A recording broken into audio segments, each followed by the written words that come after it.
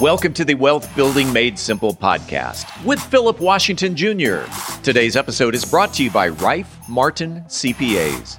Today, along with Allison Rife Martin, Philip talks about drilling down deep with the exit strategy in mind. Philip Washington Jr. is a registered investment advisor. Information presented is for educational purposes only and does not intend to make an offer or solicitation for the sale or purchase of any specific securities, investments, or investment strategies. Investments involve risk and, unless otherwise stated, are not guaranteed. Be sure to first consult with a qualified financial advisor and/or tax professional before implementing any strategy discussed herein. Past performance is not indicative of future performance. And now, here's Philip. All right, we are back with another episode of Wealth Building Made Simple with Allison Rife Martin, CPA. What's going on, Allison? You know, it's been another great week. I'm kind of excited to get to Thanksgiving in a couple of weeks and we can, be around family and have turkey and mashed potatoes, and hopefully my husband will make me a homemade pie. So that's kind of what I'm looking forward to. What's your favorite pie?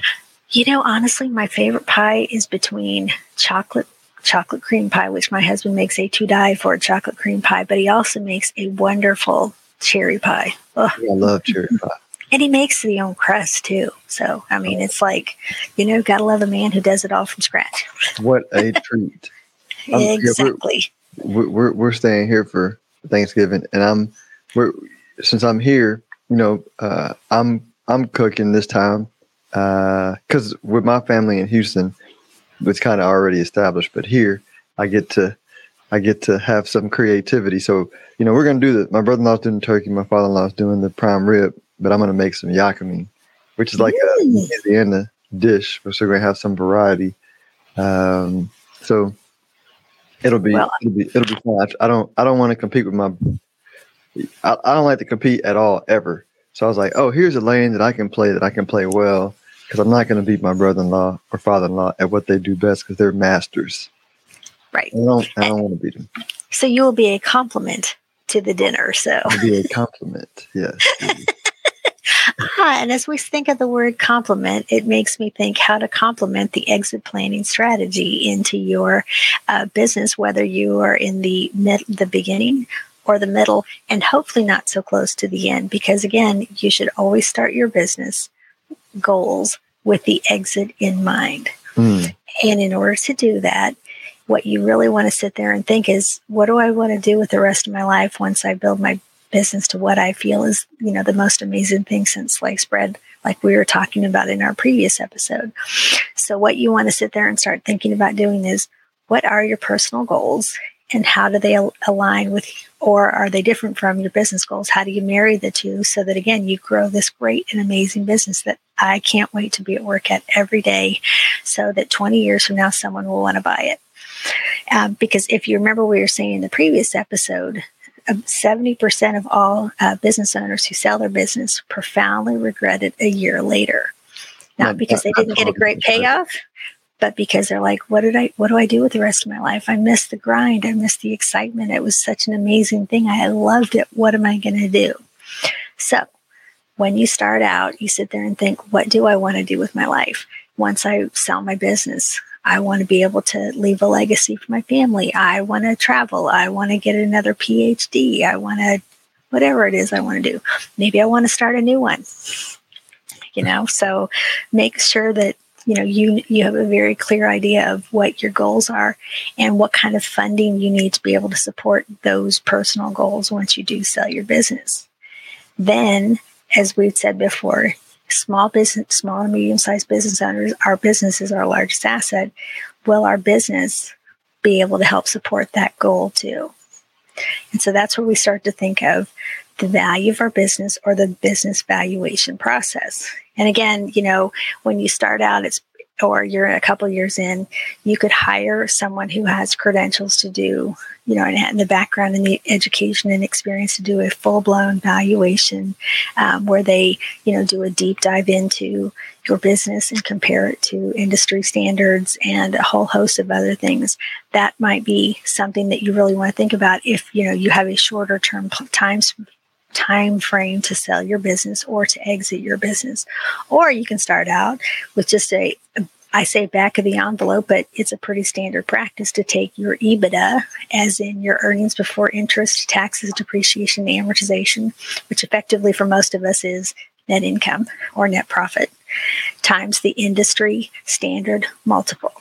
So if we were to take an example, saying that the industry standard multiple is 5, and let's say my net profit is 100, we multiply 5 times 100, my business is worth $500.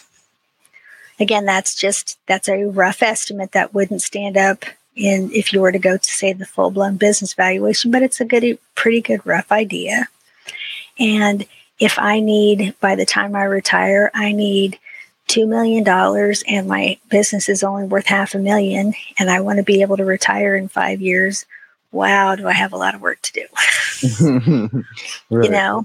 So, and again, in the next episode, we'll talk about the things that you really want to focus on in your business to make sure that you can, improve the value of your business. But once you have the baseline, then you can start comparing and figuring out where do you need to improve, in what areas you need to improve on so that you can get to the $2 million.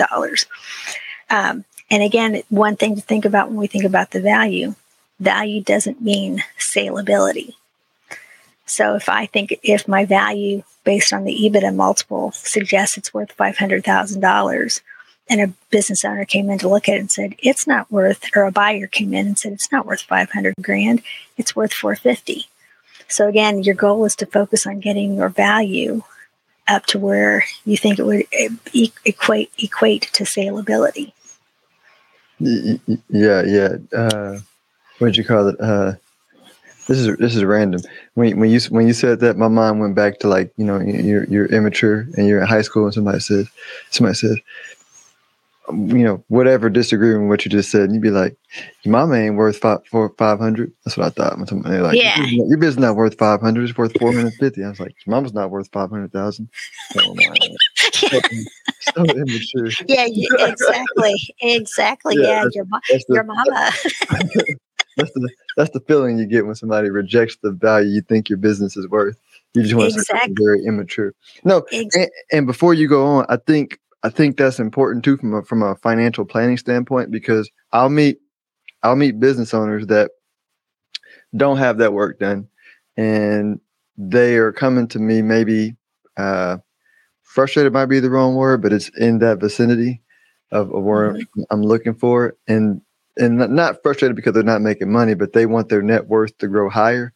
And so they come to a wealth manager saying, hey, you have any investments that can help me become richer? And a wealth manager, from my perspective, our job is more like to preserve wealth and compound wealth, because in order for me to like actually invest my clients' money in a way that'll make them a lot of money in the period of time they want, they have to be willing to invest the way that I invest, right? And that's not going to happen because I get fired in a really down year because they can't take the volatility that comes with investing that way. And so a lot of times I'll say, well, hey, can you put more money into your business? And a lot of them don't know, but I feel like if they have this plan, if they know what the net worth of the business should be, where their profit margin should be, they've been thinking through things that you have them think through about like where to invest and how to get it better, then that'll be it'll be an easier decision-making process for them to say, oh, let me invest these extra resources into, or let me borrow money so that I can invest money into my business to grow it to meet my goal. I agree.